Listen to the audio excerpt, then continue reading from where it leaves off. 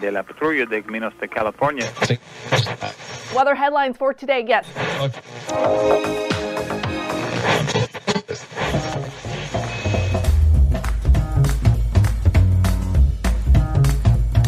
Welcome to the Revenue Generator Podcast, an I Hear Everything production. In this podcast, you'll hear how industry leaders integrate sales, marketing, product, and customer success into a single business unit with a common goal of optimizing their revenue cycle.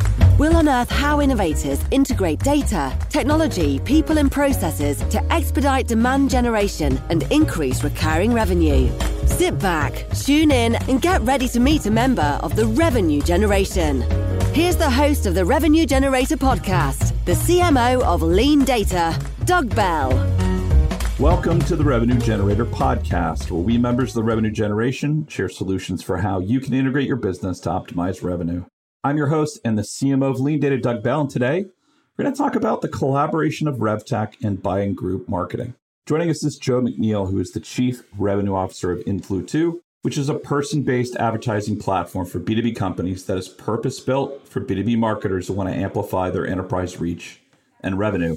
And today, Joe and I are going to discuss synergies between RevTech and buying group marketing. Okay, here's my conversation with Joe McNeill, the Chief Revenue Officer at Influ2. Joe, welcome to the podcast. Thank you, Doug. It's wonderful to be here. Well, it's good to have you. I have to say, RevTech is certainly a topic we spend a lot of time on here on the podcast.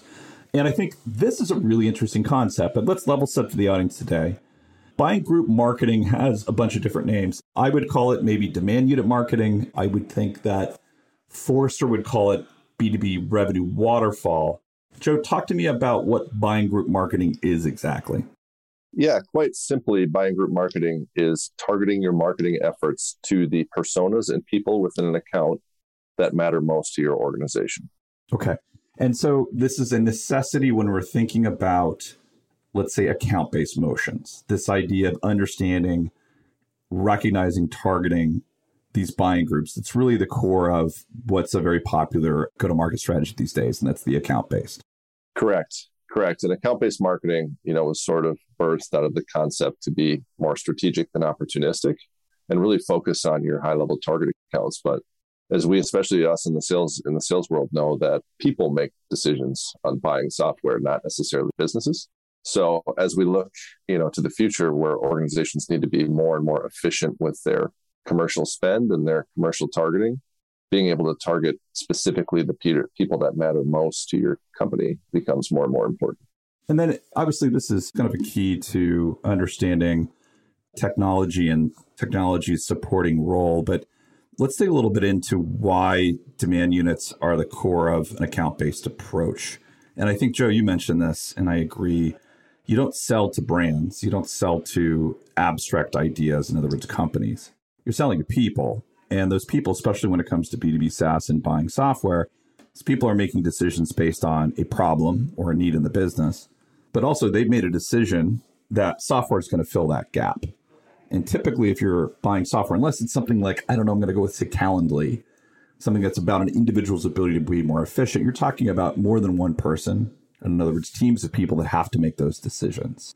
And when we're thinking about that then, so we're thinking about that buying group, what are some of the essences of a buying group that you would point to and say, these are things to think about? And I'm thinking about economic buyer and influencers. Are those things that you also recommend that clients are thinking about when they're talking about getting this part of the world right when it comes to account-based? Correct, because there's multiple influencers and decision makers within a purchase. And depending on the persona and where they sit on the org chart, their success criteria or business value they're going to get from the software differs a bit. So as you market and sell to those individuals, you need to craft your message and your business value to what's important to them. The economic buyer, maybe they're focused on the big OKRs like revenue generation and hitting goals. The day-to-day influencers, they're focused on what does this do to my day-to-day? How does this help me and my team? And is this something that's going to make my life easier or more difficult? And then on the procurement side, like, is this compliant? Is this legal?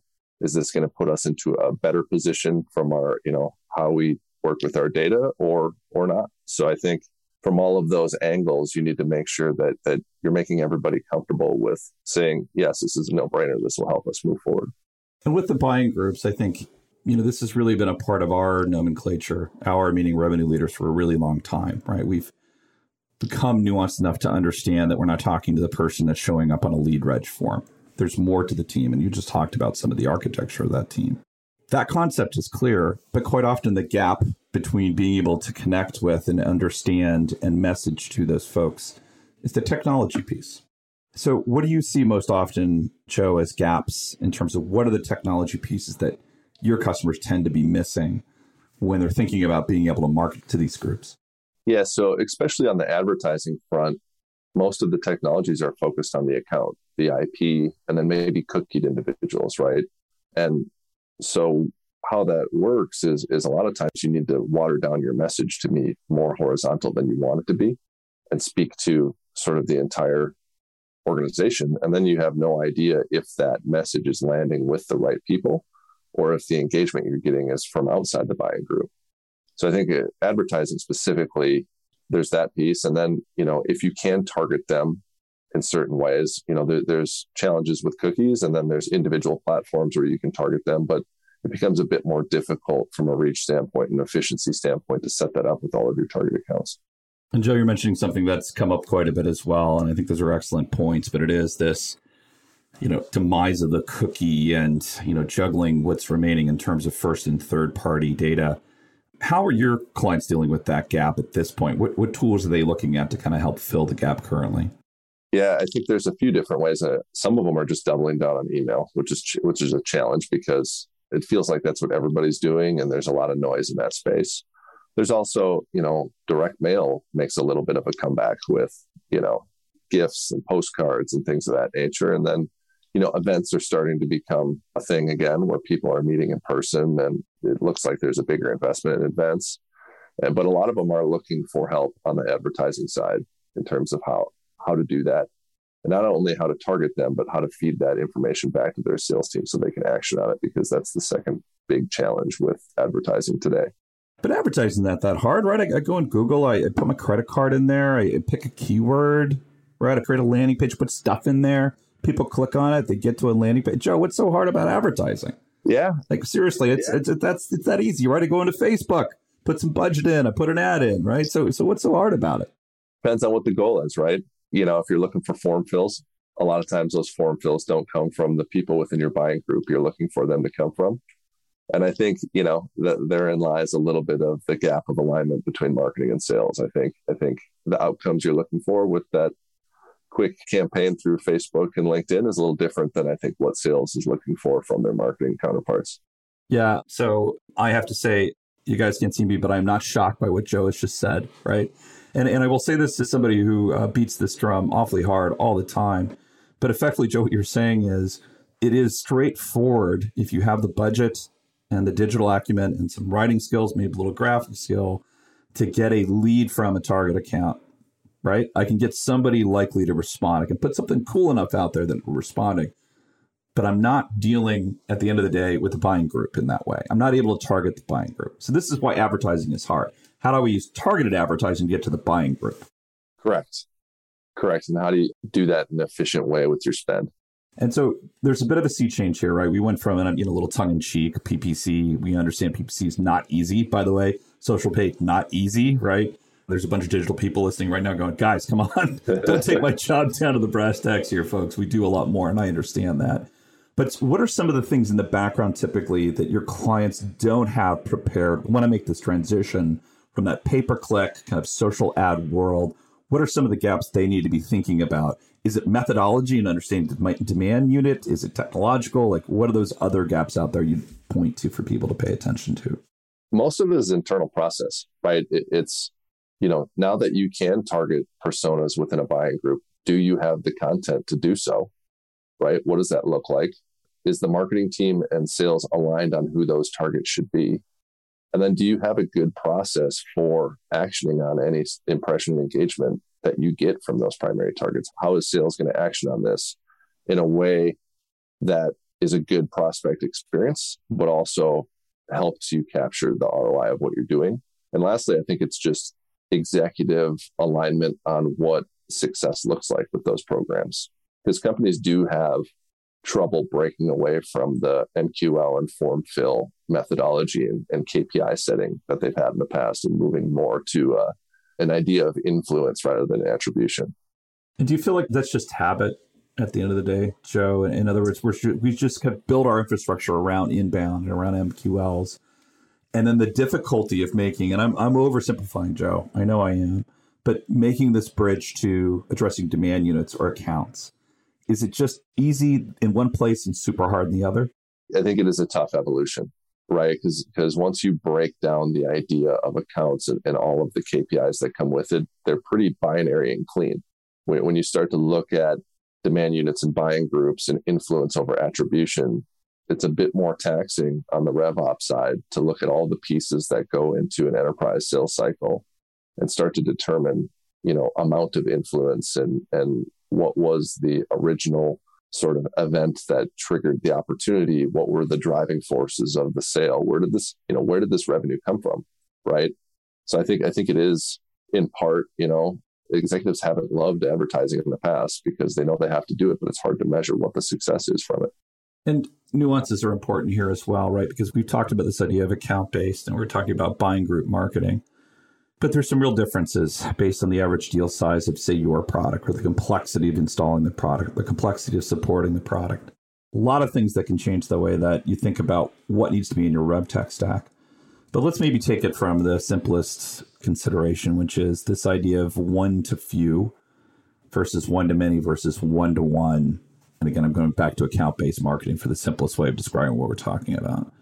Are there big differences in terms of what those RevTech stacks need to look like for one to say one versus say one to few, Joe?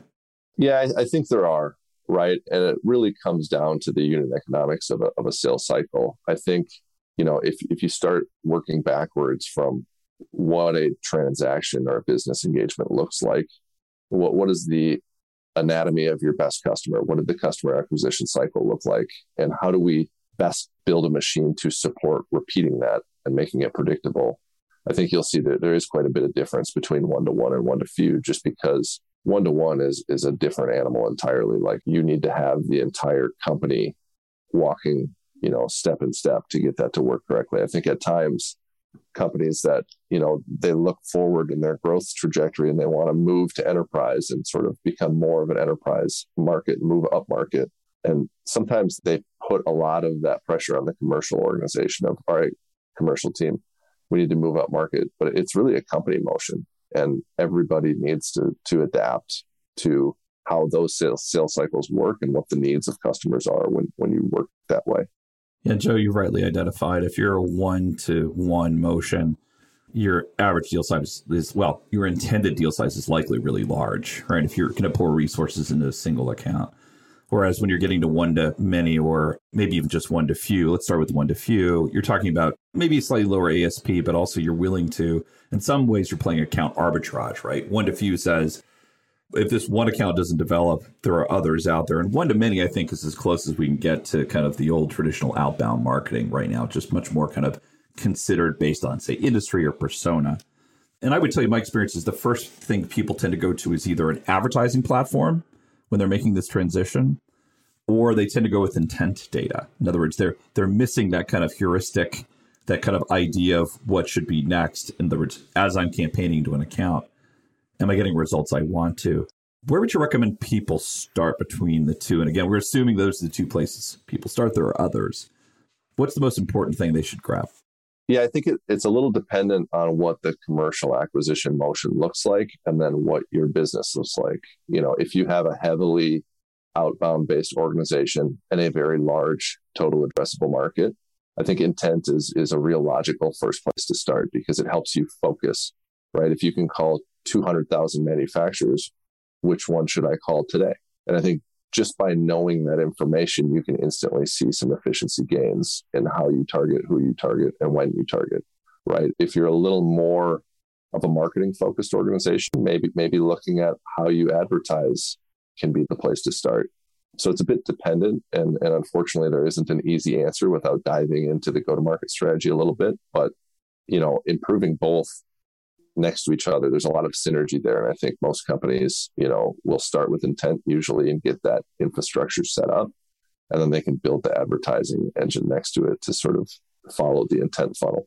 Right. And that's really, the connotation here is that we're kind of sort of iterating a RevTech stack. And as you're saying, Joe, and I think laying out rather nicely, it starts with understanding you've got a very different motion. And we spent some time talking about one-to-many, one-to-few, one-to-one. And that's something certainly to pay attention to. But the idea is first, understand those targets, get organized around that, understand you're building a new motion, design the motion, if you will, and then get the organization behind you. And as you're starting that, you're going to recognize what kind of technology to start with. And Joe, you're saying typically intent data is the right place to start. Advertising platforms should follow. But there's a bigger universe of advertising platforms out there. We just described a huge industry, by the way, in one moment. Right. Kind of break that down for us as well, Joe. You're in the guts of this. You're the CRO of Influ2. Give us part of that landscape for those advertising platforms. Are there categories or are there ways to kind of rationalize everything that's out there for everybody?